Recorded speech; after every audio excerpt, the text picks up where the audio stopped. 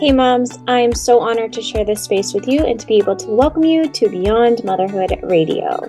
Here we will talk all things motherhood and parenting, relationships, mindset, child development, and tapping into your purpose, all to help you live your most aligned and best life. My name is Brittany and I am married to my high school sweetheart, a mother to 4 children under the age of 6, a certified parenting coach, and former elementary school teacher turned stay-at-home mom. I'm on a mission to help you raise amazing human beings, live your purpose, and stay somewhat sane in the process. If you're ready to go beyond motherhood, let's jump in. Welcome back to the newest episode of Beyond Motherhood Radio. I am your host, Brittany LaJoy, and I'm so glad that you're here today. Whoa, I just need to take a breath here because it has been a rough couple of weeks around our household. Our youngest has been sick, and she actually ended up staying at the pediatric ICU about an hour from our hometown a couple of nights last week, and she's just struggling. She's a little peanut, as I've talked about before, so I've been overly concerned. Her little body is just having the toughest time fighting back against multiple viruses that she has somehow gotten. But needless to say, I'm honestly shocked. Shocked and surprised that I've been able to get this episode recorded and out into the world this week. So the topic itself is quite timely as we are kind of going through some of these real issues as well. Today, I'll be answering a question from a listener. She recently had a baby, yay, but is consequently experiencing, in her words, defiance from her 3-year-old or almost 3-year-old. I did not get to have a one-on-one session with her or get into real specifics as far as what she's exactly experiencing. So for the purposes of education and addressing this very common occurrence, I'll just speak generally and universally here as I go through kind of this topic.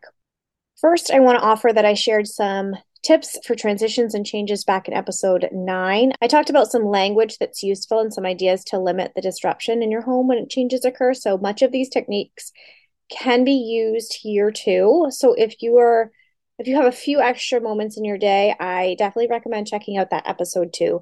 But here's the situation. There is a big change in my home and my child is having a hard time with it. They are acting out or acting in a way that isn't normal for them. What can I do to limit this? So I want to give you permission. The very first thing is I want to give you permission.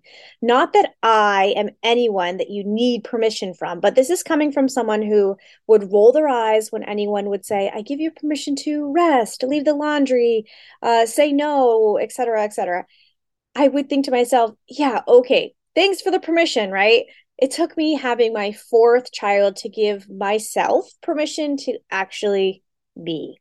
Also, I finally was able to give myself permission to feel different, to say yes to offers, to say no to visitors, things like that. But here I am offering it to you now. Permission to be, do, feel, have, live, whatever feels the way you need it to in these moments, especially if you have a new baby like this listener who brought up this conversation today. With that said, my first piece of advice is limit and lower the expectations that you currently have. Things are not the same. So why should we expect things to be the same? Why should we expect our child to adjust seamlessly to something that they've never known before? Does that happen for us? No. Typically, if our life is kind of thrown upside down, we don't adjust seamlessly. No, we might have a breakdown, and we might behave in similar ways that a child would. Often, when a new baby arrives or enters the home, there's a brief window when the older children are in kind of like a honeymoon bliss. They love on the baby and comfort it. They help out a lot. And then they realize that the baby is staying. I hear this all the time. And the behaviors might come with that. Wait, my sister is actually here forever? Mom has to divide her attention forever? I used to get read to alone, snuggle alone, ride in the car alone, fill in the blank. And now I have to share all of mom's time with someone else. Imagine if that happened to you. In this case, it is not only a suggestion, but a requirement because you must lower your expectations. or you might not make it out sane. Kind of kidding, but seriously, I don't find anything wrong with um, having expectations and visualizing how you hope things are going to go in your home. In fact, it's actually one of the things that I encourage everyone to do when setting a goal or approaching a new situation. The more you can prepare yourself mentally, the better. So, what would lowering expectations look like when you have a new baby coming to your home? Your former reality might be, we eat a home cooked dinner at the table as a family 5 nights a week. But your new reality might be, we will eat dinner together 5 nights a week, but it might not be at the table, and we will also accept meals from family and friends. Another example, your former reality might be, my toddler doesn't have any screen time during the weekdays. The new reality might be, my toddler can have screen time when needed during feeding time, diaper changes, or when mom just needs a break. Third example, your former reality might be, my toddler sleeps in his room and is put back into his room if he wakes up with no exceptions. Your new reality might be, my toddler is going through a transition just like I am. If he needs to know that I'm still here for him in the night and needs some extra snuggles, I will invite him into my bed. Now, these are just examples, and you can adjust for your truths, your values in your home, and how you can change or lower your expectations during these extremely significant changes. I want to get back to the root of the question, the defiance of the other child in the home. In this mom's example, I believe her child is almost 3. I'm nearly positive about that. But these can be used for all ages, not just toddlers. And you will adjust for those ages that you have in your own home. The only thing that will change might be the level of conversation that you have. I have 8 tips. If you have listened to my podcast in the past, you know that I kind of like to list my tips. I just feel like the flow is easier for my brain. It's kind of the way I process things in numerical order. So I have 8 tips that I want to put into your child-centric view, I guess, if we want to look at it that way, that ways that you can help your child. But then I want to offer a couple parent-centric tips as well. So this is where you would kind of reflect back on you as the parent. So my first tip with a child in mind who is just behaving in a different way, ways you've not seen before, defiance, in the words of this particular mom. Number 1, offer one-on-one time with your child or children. Yes, this will definitely take more planning than it has in the past, especially if you're going from one child to multiple children. It will definitely take a level of trust. So you're going to be offering up your newborn to someone else, perhaps. It might take pumping if you're nursing or scheduling during nap times. It might take writing down every little detail that you've learned about your new baby so far so that somebody else can take over for a little bit. It will vary for you and your comfort level, but one-on-one time is, again, not only a suggestion, but it must be a priority. In my opinion, it means spending one-on-one time with your other children away from your newborn. Out of the house, ideally. That's for your sake and for their sake. You need to get out of the house in the new postpartum time. I just feel like that's so important. We can't be stuck because we will swirl and we will spiral, and it's so common to get stuck in your brain and your thoughts. So getting out of the house is ideal. If you just got tense with anxiety when I said that, that's normal. I think I talked about how I've been most anxious leaving my 4th child, and I really couldn't tell you why. It's just the way it is sometimes. But it's mentally good for you and emotionally good for you and your children. But focus on their strengths and interests. I suggest doing something that they love. If you have a unicorn child that loves going to the grocery store, great, do that. But ideally, something that you can connect with and use some time to just be together. I'm thinking like a park or a museum, a bookstore. Even better, enroll them in something that meets more than once, like gymnastics or toddler time, so that you both have something to look forward to during the week that's just you two. Number 2, involve and invite them. So involve them into your day and involve them into tasks that you are performing with your newborn. So simple things like getting a diaper, helping you lay them down for a nap. But further than that, invite them into your brain too. So we have a lot going on all of the time as moms. What would it feel like and sound like if you started to invite your child into what you have going on up there? Not to overwhelm them, but to just give them some language for the changes that are happening all around them. It might sound something like this. Oh, baby is crying. That might mean that she's hungry or needs a diaper change. I'm going to check her diaper first. Then I'll need to get a drink of water. So I'll put her in her swing so that she is safe. Do you feel thirsty too? Acknowledging that you're still there to meet his needs, your older child's needs as well. Would you like to come to the kitchen with me? And when we come back, I can help you hold her. Does that sound fun? Now, that was a lot in one kind of conversation, but you can kind of break up that language piece in many different areas. So what I'm just kind of reiterating here is to just invite them into what's going on in your brain. And it doesn't have to be that long. It doesn't have to be that detailed, but just starting to think about talking out loud and involving them in your day. We think of these things a million miles a minute, and we often just act them out without even thinking, right? Oh, they're crying, so we need to go get a diaper real quick, or they're hungry, or we need to put them in their swing, right? What if we slowed down enough to share in our conversation with our kids? Helpful for both us and for them. It will also help with their language development later on. Tip number 3, understand the need or request. This is the way that we, as conscious or gentle parents, aim to diminish the defiance. Our goal is to always understand why the undesirable behaviors are surfacing. And with new changes, we can almost automatically assume that the child is in distress and seeking connection. They are requesting to be seen and heard. Depending on their love language, they might also be needing physical touch or reassurance through acts of service, quality time, or even gifts. And like I've mentioned in previous episodes, sometimes the need is not explicitly clear and it takes some time and patience to understand it. And during these testy times, try and tune in, listen real close to what they're saying and what they're not saying, ask age appropriate questions, and reflect back to them what they're saying in order to attempt to get that need met. Again, easier said than done, but much easier with consistent practice. Number 4, with the last one, understanding the need or the request, comes expressing boundaries and validating how and what they are feeling. So how can we work together in this?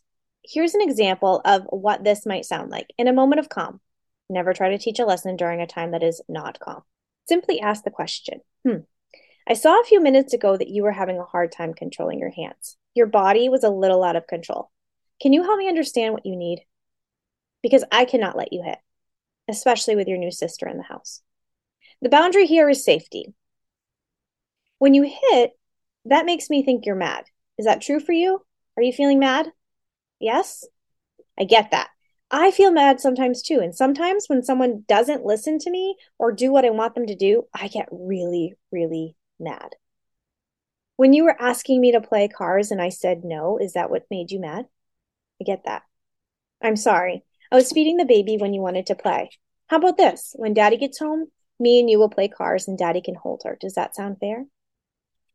Okay, so I am expressing the boundary of safety. I cannot let you hit. I cannot let you put your hands on somebody else in this house. But I'm also validating how they're feeling, making suggestions, age-appropriate suggestions on what I'm noticing, and offering them some language and some words to use that would kind of validate and talk about how they actually are feeling and giving them reassurance that it's okay. Tip number 5, find resources that help your child understand what's happening. This could be developmentally appropriate books on new babies, changes, or death, for example. Resources are plentiful if we're seeking them out. Tip number 6, and I think that this is probably, of the 8, the most important to understand and difficult to accept. So understand that this is a season. The time that you're going through now, the super hard, the never ending, the can't wait for bedtime, this is a season and is going to end. There will definitely be more difficult seasons, but it doesn't mean that this time isn't hard. By the time this episode launches, this listener who gave me this question, she might already be out of the Defiance already. That's how quickly a lot of these seasons pass in motherhood. And you're like, wait a second. A week ago, I was almost pulling my hair out because of this exact same thing that doesn't even seem to be an issue anymore. But in this moment, the feelings that you're having are very real and it is very hard. Tip number 7, play and storytelling. I personally find that play is something that is much more accessible for husbands, to be honest. They are typically deemed as the fun ones. They have more ability to kind of just be carefree without having an agenda, without having they're not seeking to teach, or they're just more apt to be. Husbands are more apt to be. They're more apt to have fun, and they're more apt to let their child lead in that play. One of my goals personally in 2023 and beyond is to actually become more fun for my kids, because I see the pure innocence and joy that parents engaging in play has on kids.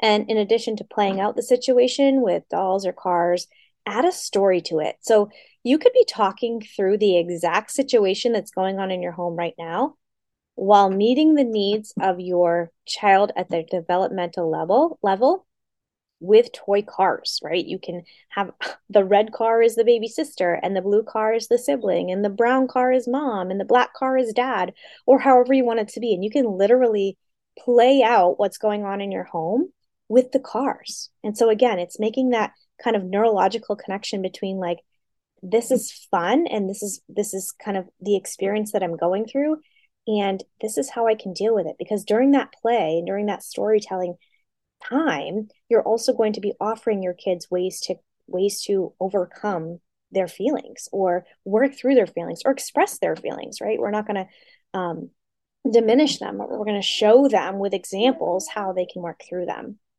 and that it's okay, and change is fine, and change is going to happen, and change is very routine. With the word routine, my last tip is routine. What can remain the same for your older child, or your child who's having some bouts of defiance here?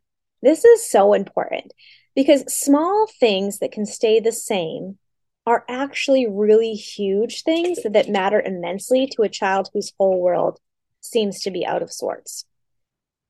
Can you continue doing Donut Friday? Can you keep the older sibling's bedtime routine the same? Can the same parent pick up and drop off at daycare as often as possible? Can you still have Taco Tuesday?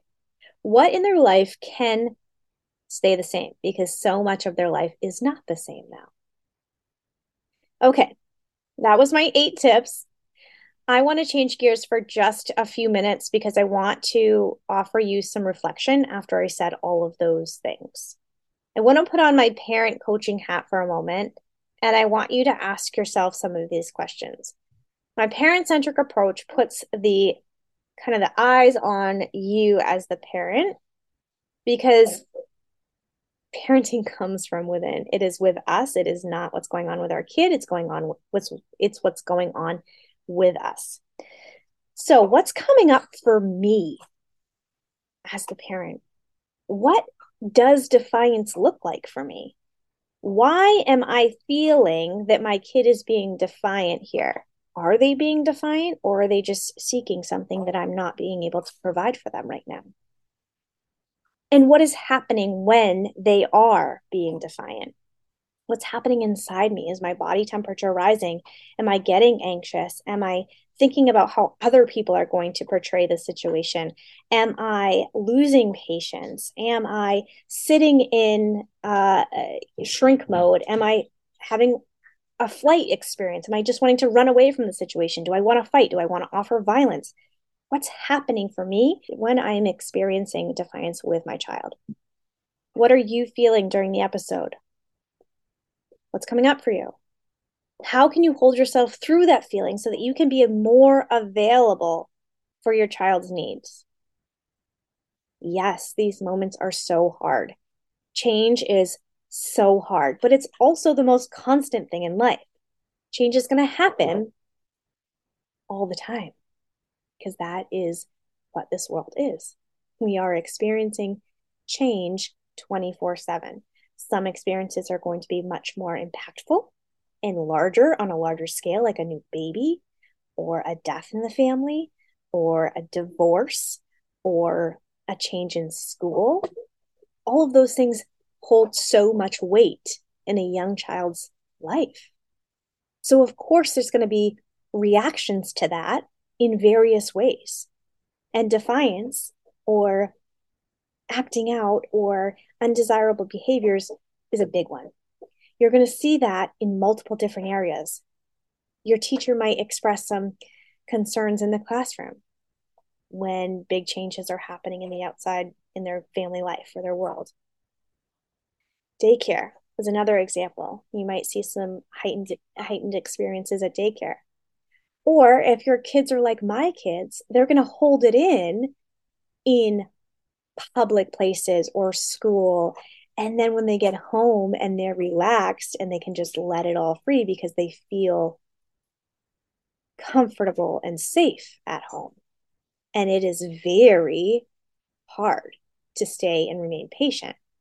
But it is so key in allowing our kids to have that freedom to feel and to know that change is going to happen. And how are we going to be able to work through change as it does happen in multiple different ways in our lives?